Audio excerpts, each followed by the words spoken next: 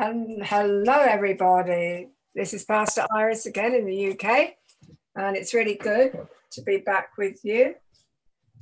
And we've got in our virtual studio again, just waiting to talk to you people out there. He loves you all so much. Dr. John Shiver. Hiya, John. Good morning again, Iris, and to everyone listening into your program today. So what have you been up to since we haven't seen you for a whole week? You've been studying, haven't you, to tell us more? It has been a very, very busy week. We're planning weddings here for my youngest daughter and all the other things that are happening. So this is a very, very busy time right now, but it's good. It's all good. That's good. It's good to be good, they say. Yes, yes. And where are we going to start today, John? I mean, there is so much to learn. We need to know so much, yes, but there is so much coming to light these days. Amen. Well, Iris, I feel so deep down in my heart about our times together right now and the study that we're doing from the Word of God on the last days, the pre-tribulation rapture of the church. And we've been looking at these things line upon line, precept upon precept for a number of weeks. But we have begun a study of what will the church be doing in heaven while all hell breaks out on the earth during the tribulation. Yeah. And we're coming to see a truth that so many people have not understood because no one's ever taught them. And yet it is a recurring theme throughout all of the Bible about what we call the judgment seat of Christ. And we began that study together a couple of weeks ago. And I'd really like us just to pick up where we left off last time, a little bit of review for those that perhaps have not been with us before. And then we're going to take it further today as we begin to understand together a great truth that is in the Bible, but so few people have ever seen it. You know, Hebrews 9:27 says, "For it is appointed unto man once to die, and after that the judgment." Hebrews 9:27, "For it is appointed unto man once to die, and after that the judgment." And so we've read that. That sounds somewhat intimidating, as well it should, if we recognize that every person wants to stand before God. But there are actually two different judgments. Two different judgments. The first is found over in Revelation chapter 20, and that judgment will take place at the end of time. And it is called the Great White Throne Judgment. But you and I and our audience today are not going to be included in that judgment. The Great White Throne Judgment is when all the people of the earth that have ever lived that have rejected Jesus, have persisted in lawlessness and rebellion against him, and have died, are going to stand before the judgment seat of God, the Great White Throne Judgment, which is going to be a righteous and just sentencing of people, lost people, to eternity without God in hell. And there are going to be variations of that. You see, a man like Adolf Hitler is going to have a worse judgment on that day than just a person that lived a good life, lived a somewhat moral, ethical life, but had no time for God. They just lived a good life in their own eyes. but they were never saved. That person will be judged less harshly than an Adolf Hitler, an Osama bin Laden, a person that has wreaked great havoc on mankind will certainly have a worse sentence on that day. But not one person who is saved will be there. Not one. You're not going to be there. I'm not going to be there. That will be reserved as God, the final courtroom scene where God judges and sentences a lost and dying world due to the degrees of their sin against him. However, we as believers are going to stand before the judgment seat of Christ, which is going to take place sometime immediately after the great rapture, the great catching up of the church. The only people that will be there at that judgment seat of Christ are believers. Now, some people would say, I've never heard such a thing. I thought that there's now no condemnation to those who are in Christ. That is absolutely true. There is no condemnation to those who are in Christ. The judgment seat of Christ is not about condemnation. It is not about guilt or innocence. It's not about heaven or hell.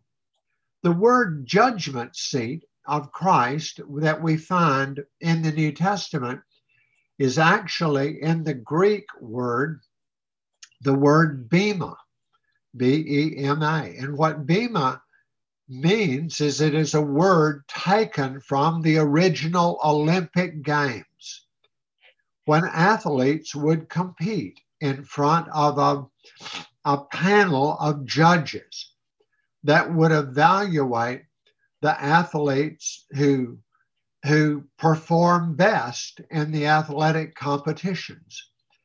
And once the competitions were complete, all the athletes would stand before the judgment seat, and they would be rewarded based upon their performance.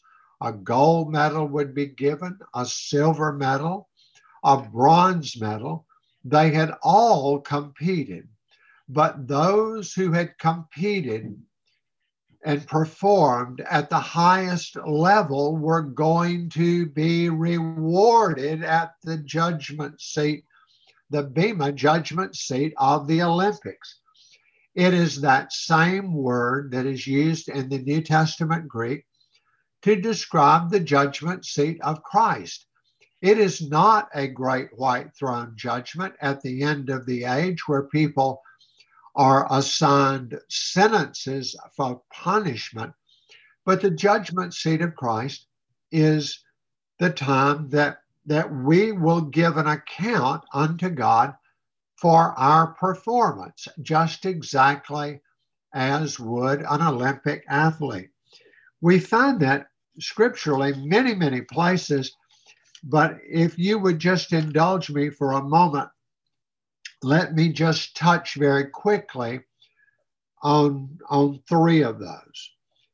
So 2 Corinthians chapter 5, verse 9, Paul said, 2 Corinthians chapter 5, verse 9, for those reading along, therefore we make it our aim, whether present or absent, to be well-pleasing unto him, just as Greek athletes competing at the Olympic Games did their very, very, very best on that day to be well-pleasing unto the judges in order that they might receive the reward. Paul said we make it our aim, whether present or absent, to be well-pleasing to God. For we must all appear before the judgment seat of Christ, that each one may receive the things done in the body, according to what he has done, whether it was a good performance or a bad performance. Knowing, therefore, the terror of the Lord, we persuade men, but we are well known to God, and also trust are well known in your consciousness. Now, in 1 Corinthians, everyone go back with me to 1 Corinthians chapter 3. Paul is referring to the exact same thing again, where he wrote to the Corinthians about the ministry of Paul compared to the ministry of Apollos. To all of these ministers, he said, Apollo watered, God gave the increase. So neither is he who plants anything or he who waters, but God who gives the increase. Now he who plants and he who waters will each one receive his own reward according to his labor. Now, the reason that's so important is every person that labors for Jesus in the earth. Let's use a local New Testament church.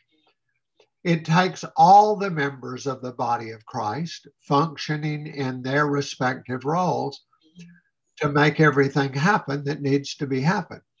But on that great day at the judgment seat of Christ, the pastor is going to give an account for how he pastored the church. The associate pastors will give their account for how they assisted in that. The worship leader, the worship team, all the way down to the man who cut the lawn, to the janitor who cleaned the bathrooms and mopped the floors and vacuumed the carpet. You see, within that local church, every person that had any role of responsibility will be evaluated within their particular realm of responsibility, and each one will receive a reward. Now, what will be very shocking is there will be janitors and nursery workers and choir members that will be rewarded on that great day before the judgment seat of Christ with a greater reward than the man who pastored it, because they were faithful to do what God had given them to do, more so than he. We won't waste a lot of time on that.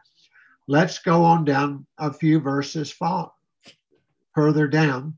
Verse 12 says, speaking of building on the foundation of Jesus, he said, if anyone builds on this foundation with gold, silver, precious stones, wood, hay, and straw, each one's work will become clear, for the day, and the word day is capitalized there, will declare it, because it will be revealed by fire, and the fire will test each one's work of what sort it is. If anyone's work which he is built upon endures, he will receive a reward. If anyone's work is burned, he will suffer loss, though he himself will still be saved, yet though as through fire. Well, what does this say? It says on that day we will all stand before the Lord, and all of our works here on the earth that we did in the name of Jesus will be judged. And I believe it will be, we stand before the holy fire of God. And fire only makes a diamond better. Fire only makes gold better. Fire makes silver better. But fire will burn up wood, hay, and straw. And on that day, the works that we did for Jesus will endure and will be rewarded, while those works that we did out of the flesh, out of our own ability, for whatever motivation it was done for, that was not done for the glory of Jesus, all of that is going to be burned up. Malachi chapter 3, verse 16. In the Old Testament book of Malachi, chapter 3, verse 16, it talks about a book of remembrance, A book of remembrance. Well, what was the book of remembrance? It was all of our works here on the earth. It was not our sins. God does not remember our sins when those sins have been forgiven. There's no remembrance of sin, but God has a perfect memory of our works. Let me say that again. God does not remember our sins when those sins are forgiven, but God does remember our works, the things we did for him. Were we faithful or unfaithful? Did we give the glory to God, or did we take the glory for ourselves? What was our motivation? Was our motivation to serve Jesus, or was it money or acclaim or the applause of people in some way? You see, we are going to give an account on that day. And what was done in obedience to Jesus and out of love for Jesus is going to be like gold, silver, and precious stones that will endure forever and ever and ever. And that which was done for any other reason is going to be consumed just like wood and hay and straw when it encounters a fire. Now, the reason, Iris, that I'm so excited about this study that we're all doing together right now is this applies to every one of us. And I believe Jesus is coming very, very soon. I don't believe it's going to be another 100 years. I don't believe it's going to be another 50 years. I don't believe it will be even probably 25 years. We do not know the day, but as we've already studied about Bible prophecy, about the coming of the Lord, every box has now been checked prophetically. There's nothing left now that has to happen. And it seems that our morning newspaper is being taken right out of the Word of God. Everything we see happening in Israel, everything we see happening in the Middle East, everything we see happening in Europe with the European Union, globalism, everything we see happening in China with Russia. Ezekiel said in the last days, he said, I will put hooks in the jaws of the nations. And we literally see the nations of the earth as though they are being pulled along like a fish on a fishing line with a hook in their lip, being pulled into their proper position as is recorded in the Word of God. We look at social conditions. We look at the spiritual conditions of the church and the world. We look at the lawlessness, the rebellion. Jesus said, as in the days of Noah, so shall it be in the days before the coming of the Lord. Iris, it's just like the days of Noah. Yeah. We look at the explosion of knowledge that Daniel talked about, and travel, how people will be able to go to and fro everywhere quickly. I mean, go and stand beside a runway in Heathrow in London or Gatwick and watch the jetliners taking off every few minutes, headed to every corner of the globe. Well, that was what Daniel was prophesying about in Daniel chapter 12, when he talked about people would go to and fro, knowledge would increase. Knowledge is exploding exponentially as we speak. The scientific world is going to know more about science when our program concludes in a few minutes than it does right now when we begin our program. It was all prophesied in the scriptures. So I believe Jesus is coming. And if Jesus really is coming, that means the rapture of the church must be imminent. We do not put dates on things because the Bible says no man knows the day nor the time. But we can see the signs of the times all being fulfilled. And so what that tells me is if we're living in the last days, Jesus is coming, the rapture is coming, we're all getting ready to go to heaven, glory to God, then we also need to understand we are also standing on the eve of this wonderful, amazing Bema judgment seat of Jesus, where we will give an account for our life. You see, at the moment of the rapture, everything is closed. There's nothing left to do. But right now, as we live our lives, whether Jesus comes another 15 or 20 years, or Jesus comes in another 15 or 20 minutes, how we live our lives today is what we will give an account of at the judgment seat of Christ. Once that is done, you see, the book is closed. There's nothing to be added. There's nothing to be corrected. There's nothing to be taken back.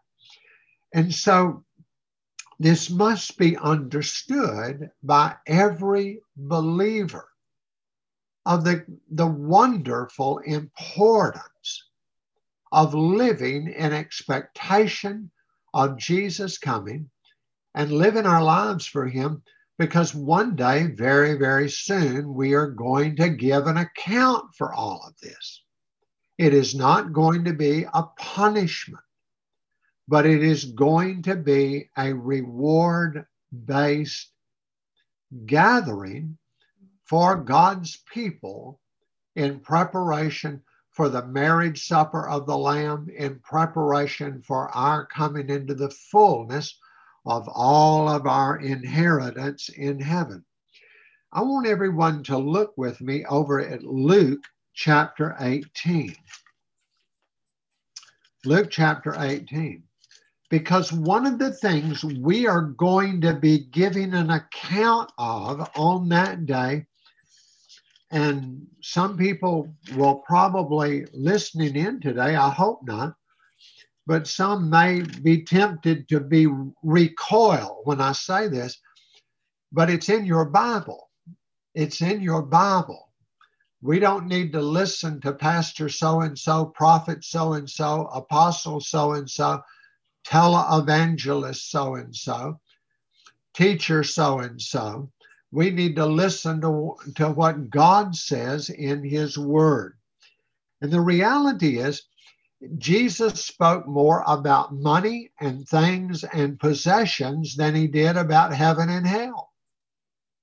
Jesus spoke more about money, things, possessions, and our attitudes toward those things than he did about Bible study, or he did about prayer, or some of the most fundamental truths that we live our lives by.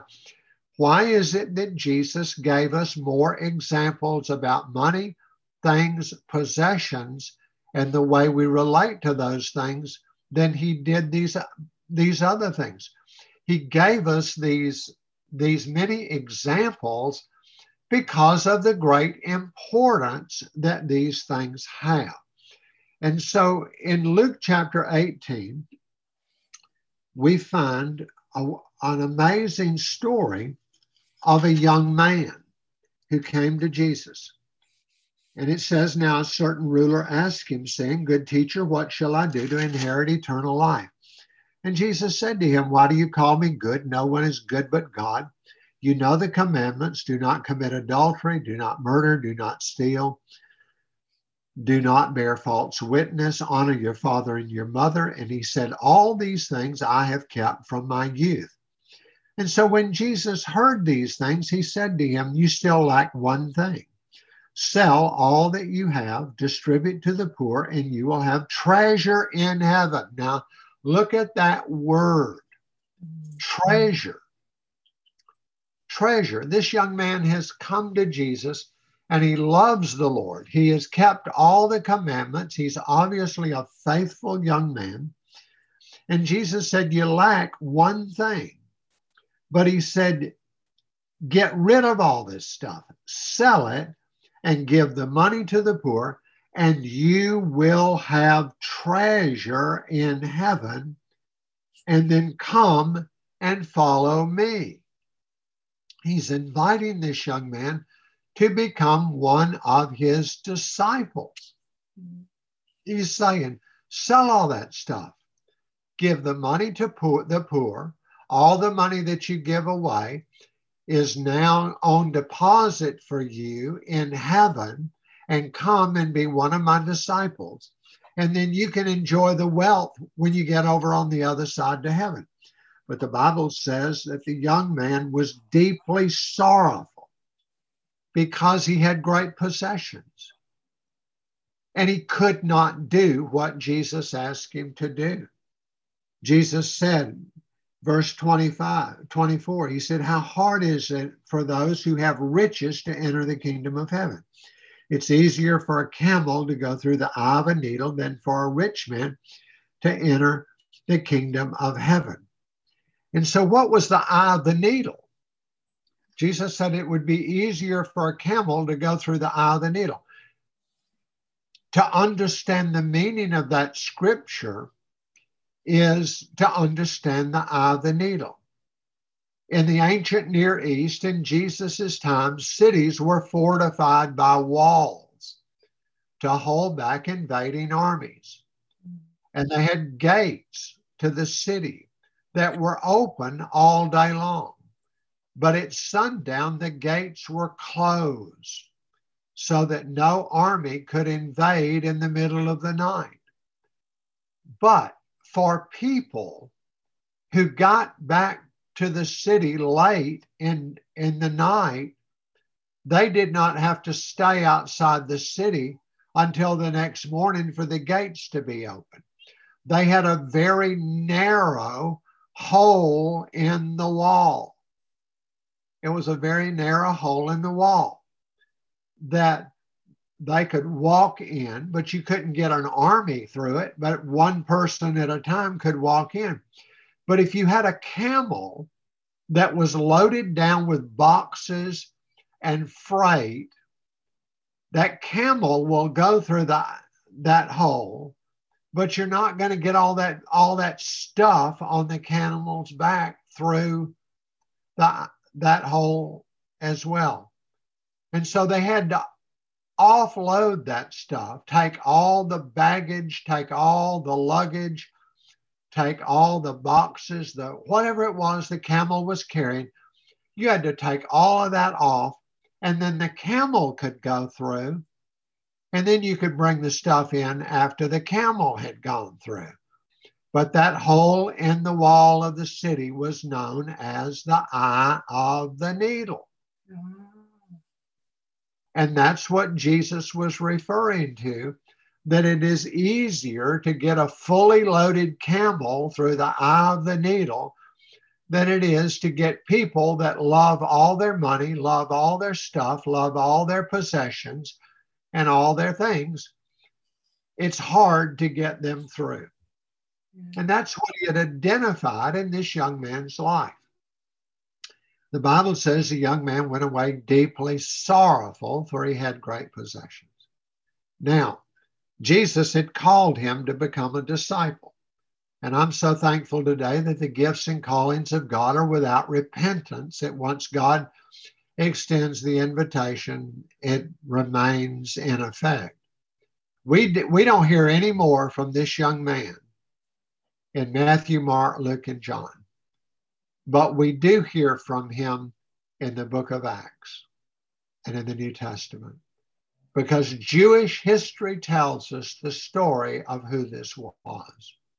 And the rich young ruler that had all of this stuff, that he couldn't do it, could not sell it and give the money to the poor when Jesus asked him to.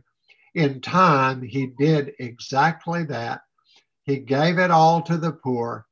And though he's not mentioned in Matthew, Mark, Luke, and John, He is a foundation stone in the New Testament church in the book of Acts. His name was Barnabas, the same Barnabas who traveled with the Apostle Paul and saw God use him in a great way. Now, Iris, the reason I tell that story today is to underscore this truth. If we are not faithful, with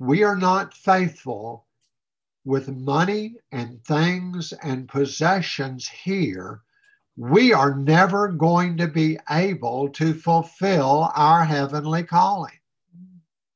We're not going to, it will be just like the camel loaded down with stuff that will not be able to slip through the eye of the needle into the place of blessing on the other side. Until we deal with this. Okay, why am I talking about this? 94% of Christians do not tithe.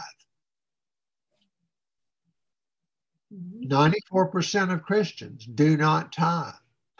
Most Christians barely even give God offerings at all.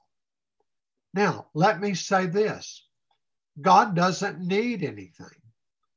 God does not need money. God does not need possessions. God does not need anybody to help him pay heaven's bills. But God wants our hearts and our love.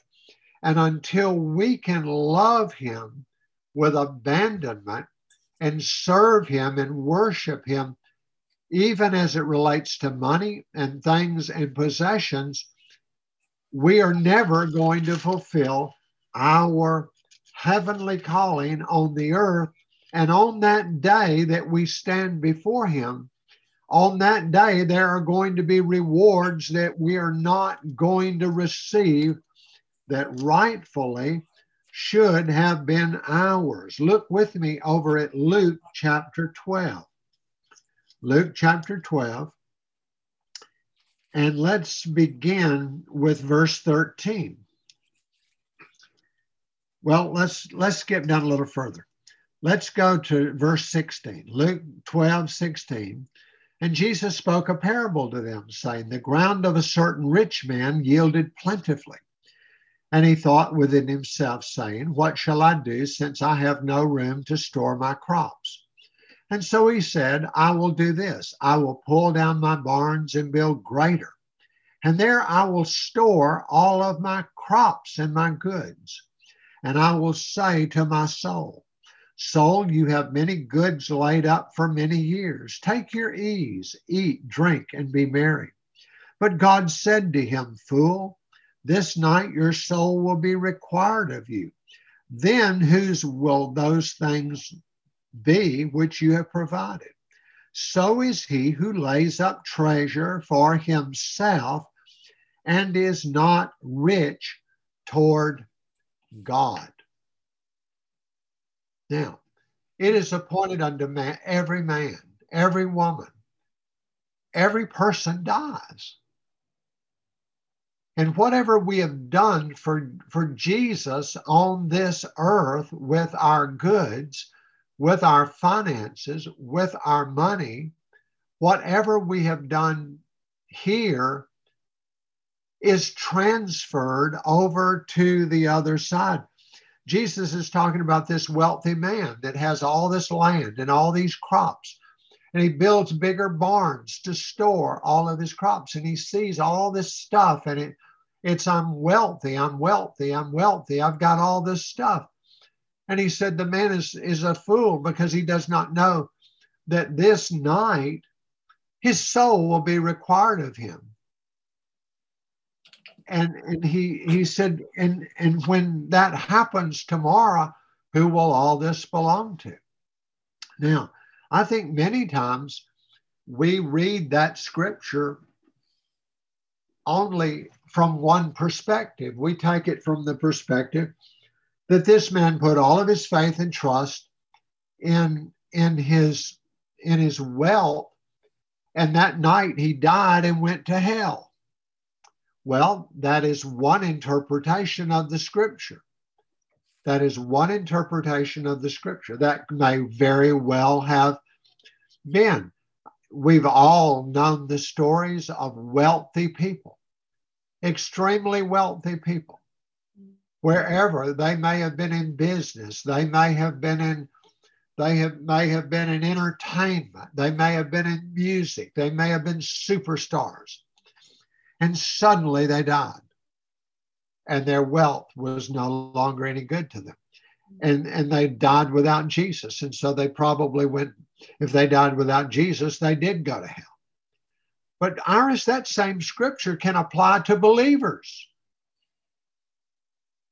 That same scripture can apply to believers that live their lives on the earth, holding on to their money, hoarding their money, taking that money that could have been invested in the preaching of the gospel, could have been invested in feeding the hungry, providing shelter to the poor, being a blessing to other people, and doing the things that God told us to do.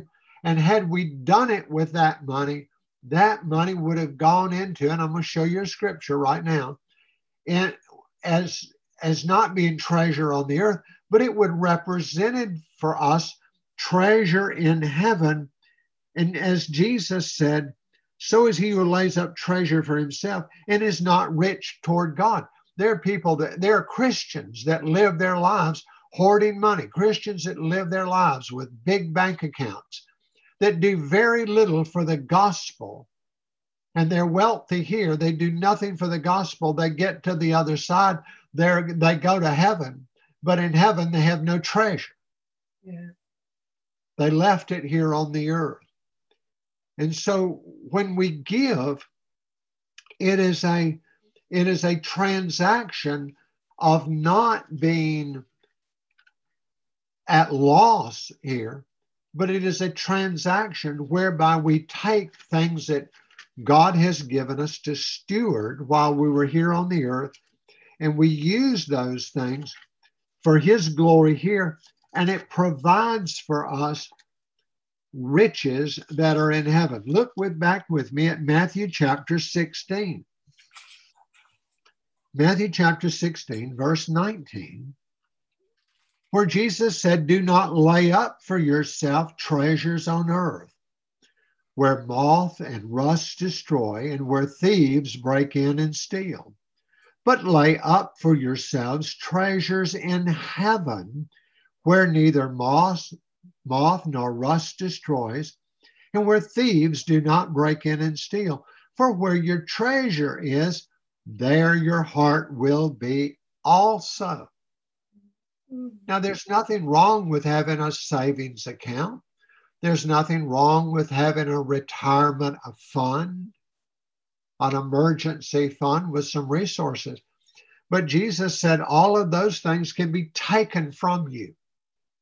But that which we give unto him will remain forever in heaven as treasure that we've put there. And if you really want to see what people love the most, go see where they spend their money. The money will always tell the story. All right, look with me now at Philippians chapter 4. Philippians chapter 4, we see another reference to this. And Iris, I'm not even covering all the scriptures that we could today. I'm just hitting a few of the high points where the Apostle Paul talked about the giving of the church at Philippi. And he said, you Philippians know, Philippians 4, verse 14, that in the beginning of the gospel, when I departed from Macedonia, no church shared with me concerning giving and receiving, but you only. For even in Thessalonica, you sent aid once and again for my necessities. And look what Paul is saying here. Not that I seek the gift, but I seek the fruit that abounds to your account. Paul said, you've supported my ministry. And you've been very generous in your support. And he said, I thank God for that support. He said, I don't need it. He said, I don't need it. I have everything that I need is all supplied. But he said, the thing that I'm so excited about your giving is that giving is being reserved for you, is being credited and reserved for you, and is bearing fruit that is abounding. You see, when we give to God, it's not apples and apples and oranges, bananas, but no, what we give to God is being multiplied and increased in our heavenly account. Paul said that the gift that you've given, the fruit that abounds to your account. He said, I have all and I'm abounding. I'm full, having received from Epaphroditus the things you sent, a sweet smelling aroma, an acceptable sacrifice, well pleasing to God. And my God shall supply all of your need according to his riches and glory by Christ Jesus. Amen. So we can see here very clearly a pattern of truth that Jesus talked about, Paul talked about. I want us to go now over to the book of Revelation. Revelation chapter 22. Revelation 22 verse 7 says, behold, I'm coming quickly. Blessed is he who keeps the word of the prophecy of this book. Now look at verse 12, Revelation 22:12. Jesus said, behold, he's saying it again, I'm coming quickly. I'm coming quickly. I'm going to be there soon. I'm coming like a thief in the night at an hour that you don't expect it. I'm coming quickly. I'm coming quickly. I'm coming quickly. He said, I am coming quickly, and my reward is with me to give to everyone according to his work. There it is. Jesus is saying, I'm coming, I'm coming, I'm coming, I'm coming, I'm coming. And I'm coming with a reward to give to everyone at the Bema judgment seat of Christ according to their faith? No. Their talent? No. Their good intentions? No. What their dreams? No. What they were trying to do? No. He said, I'm coming quickly to give to everyone according to his work. Now, Jesus is talking here about not just our works, but how we've treated money and the heavenly accounts and treasures in heaven and being rich toward God. Now, let me show you another scripture, Luke chapter 21, and I've got to hurry. Luke chapter 21. This amazing offering that was given in Luke chapter 21. Verse 1, Jesus looks up and saw the rich putting their gifts into the treasury, and he saw a certain poor widow putting in 2 mites. He stopped the meeting. He said, truly, I say to you, this poor widow has put in more than all, for all of these others out of their abundance have put offerings to God, but she out of her poverty put in all the livelihood that she had. This widow has just given 2 little worthless pieces of tin.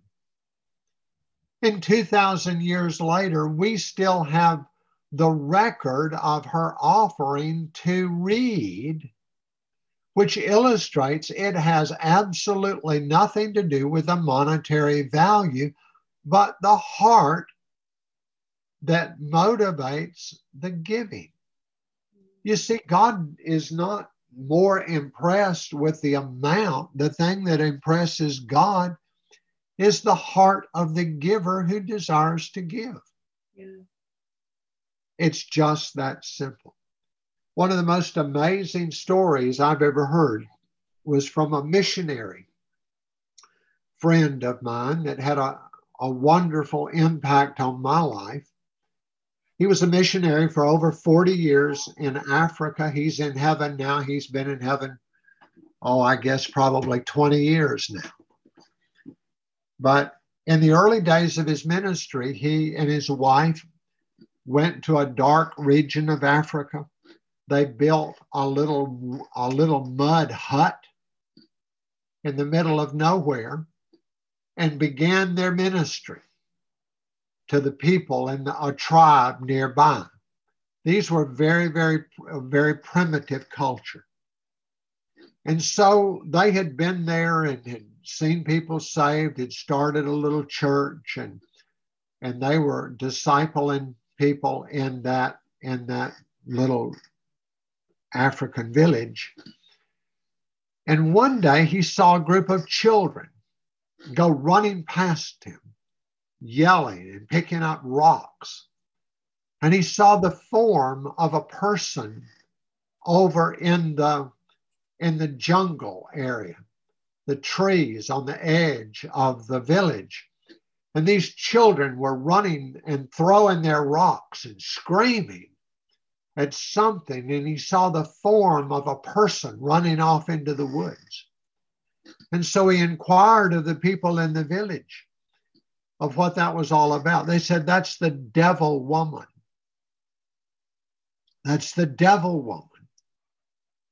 And he wanted to know more about it. Well, to make a long story short, years before, there was a man and his wife that were a part of that tribe. And the wife had given birth to a little girl who was horribly deformed.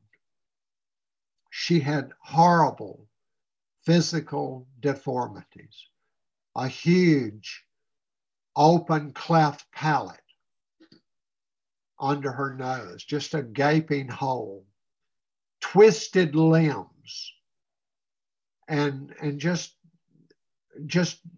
a severely, severely handicapped child.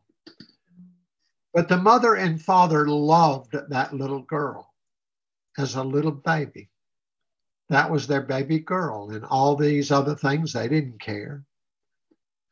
But disease came through the village, and the husband died. The husband died and left just the mother to raise the little girl. And the little girl was maybe 8 or 9 years old. And sickness came again, and the mother died. And the little 8 or 9-year-old girl was now left on her own in the village with no family. And the village began to turn against her when she did not have a mother any longer. And they believed that her physical handicaps were because of the devil, that she must have a devil. And they would not allow her to live in the village any longer. And they drove her into the jungle. But she lived alone as a child and into her teenage years outside the village, but she wanted to stay close to the village. And she just kind of made it the best way she could, as eating whatever she could find, slipping into the village in the middle of the night, looking for any garbage or anything that had been thrown away. And so the missionary told everybody there, you leave her alone. Nobody ever hurts her again. And so he and his wife started putting food out by the edge of the village. Every night at dinner time, they would put food out because they knew she was out there somewhere watching. And she would come and she would find a plate of whatever they had for dinner. And slowly but surely, she got closer and closer that she would be standing there waiting for him to bring a plate of food for her to eat every night at dinner. And she began to trust my missionary friend that he would not hurt her, and he was wanting to help her. And finally, in time, he was able to touch her and make her to understand that she's a friend. And they invited her to come, and he built a little hut next to the hut that he and his wife lived in, and that was now her home in the village. And when they ate, she ate, and what they had, she had, and he was able to incorporate her back into the society with all of her handicaps. Well, they had had a good ministry there, but there came a time to build a church building. And so the missionary already had the funds. He didn't need money from these desperately poor Africans in this remote village, but he wanted for them to feel a part of giving to God to build a church. And so he told them, in 4 weeks, we are going to receive an offering for the construction of our new church. And you're to spend the next 4 weeks working to secure your offering to help build our church building. He already had the money to build a pole barn. But pray and believe with me for everything we need. Well, a day or so after that, the young girl disappeared. They began to look for her everywhere. She was nowhere to be found. They finally decided that she must have gone to the river to bathe, and a crocodile probably got her. And a crocodile just appeared, grabbed her. She was all of her handicapped. She couldn't run very fast. A crocodile got her, drug her back into the water, drowned her, ate her, and she was gone. And everybody was deeply saddened. And so a couple of more weeks went by, and Sunday comes that they're going to receive the offering. And on that Sunday morning, the girl is back. She did not have arms that were fully functional, just these little short, stubby appendages. But they realized she was carrying this big wooden bowl in these little stubby arms. And they began to inquire, and she remembered as a young child how she and her mother would go many, many miles away, travel many miles away to a peanut farm. And after they had harvested all the peanuts, she and her mother would go and dig in the dirt and look for peanuts that they had missed. And this young girl with withered arms and twisted legs had traveled that far trip, miles. She had somehow made it, and had gone out and had scratched in the dirt with her feet because she didn't have enough arms to do it. But pawing the ground like an animal, digging in the dirt, looking for peanuts. And then she would get them and put them in her bowl. And somehow or another, she had walked all of those many miles back, bringing that bowl of peanuts to give in the offering for the building.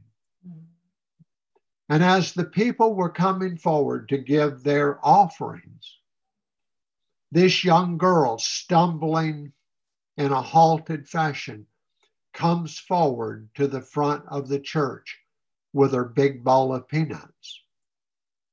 But at the last moment, right before she got there, something happened, something slipped, and that bowl of peanuts flipped.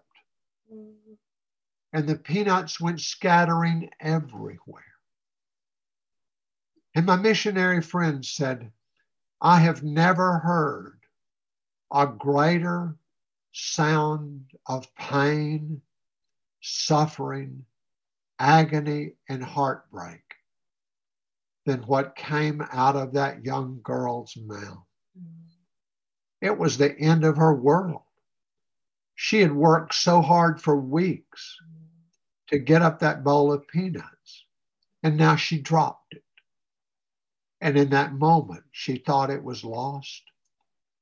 He said, I immediately jumped to say, honey, it's okay. It's all right. It's fine. We'll pick them up. We'll pick them up. We're going to pick up all the peanuts, put them back in the bowl. Nothing's harmed. Nothing's lost. Everything's fine. But my friend said, John, he said, as I began to move to assist her, he said, the power of the Holy Spirit came all over me. He said, I heard the voice of the Lord say to me, do not touch this, but stand and look and see. For this is the greatest offering that you will ever see in your ministry. And my friend told me, he said, John, on numerous occasions in my life, I've had wealthy people give me a check for $1 million. He said, I've had many offerings of $500,000. I've had many offerings of $100,000 or $50,000. But said, God has allowed me in my ministry to have millions and millions and millions of dollars to come into the ministry for the gospel all across the continent of Africa. But he said, the greatest offering to God that I've ever seen was not the $1 million checks. It was this handicapped girl and her bowl of peanuts and her hard work to bring that in. It was not that long, a few years after that, that young girl got sick and she died. And she went to heaven. But Iris will be there on that day with her. With her. You see the judgment seat of Christ, hasn't her? I promise you this, she's not handicapped today. No. She's an absolutely stunning, gorgeous woman in heaven, whole. Amen. Completely whole. Amen. But on that day, she will be rewarded for all of eternity because of her heart and her work and her labor to gather up a big wooden bowl of peanuts, you see. Malachi 3:16, and we're going to close. Malachi 3:16 says there is a book of remembrance in heaven. And it is that book of remembrance that God has written about your life and my life and all of our friends, our brothers and sisters. There's a book of remembrance of every one of us. And in that book is written everything we did for Jesus on the earth. And a big part of that is everything we gave in tithes, everything we gave in offerings, everything we gave of our possessions, of what we did on the earth to be good stewards of what God gave us in our hands. There is a book of remembrance in heaven for all of us today. And on that great judgment seat of Christ, that book will be opened. And everything that was gold and silver and precious stones is going to be rewarded. And everything that was wood, hay, and straw is going to be burned up. But we will live in the blessing and the wealth of everything. No one has ever given anything to Jesus in this life that will not be given back abounding on the other side Yeah. at the judgment seat of Jesus. Wow. Wow. That leaves you breathless. We're not finished already, are we? I mean, my goodness. It looks like it. But we're going to pick up next week. So. Yeah, brilliant. Absolutely brilliant. You know, as I've said before, John, when we're into the Word of God, everything else is absorbed, isn't it? It's amazing. Absolutely amazing. And especially now that so much more is actually being revealed to make sense. And that's from all the people that have studied the Hebrew and goodness knows what to come up with the right translations, really, as well, isn't it? Yes. A lot of study has gone into those practices. Absolutely amazing. Well, I don't know when Jesus is coming, except to say he's coming soon. Yeah. And he's coming for his bride. But on that day, there will be a glorious bema judgment seat of Christ, and rewards are going to be given to the church that has been faithful. Amen. Amen.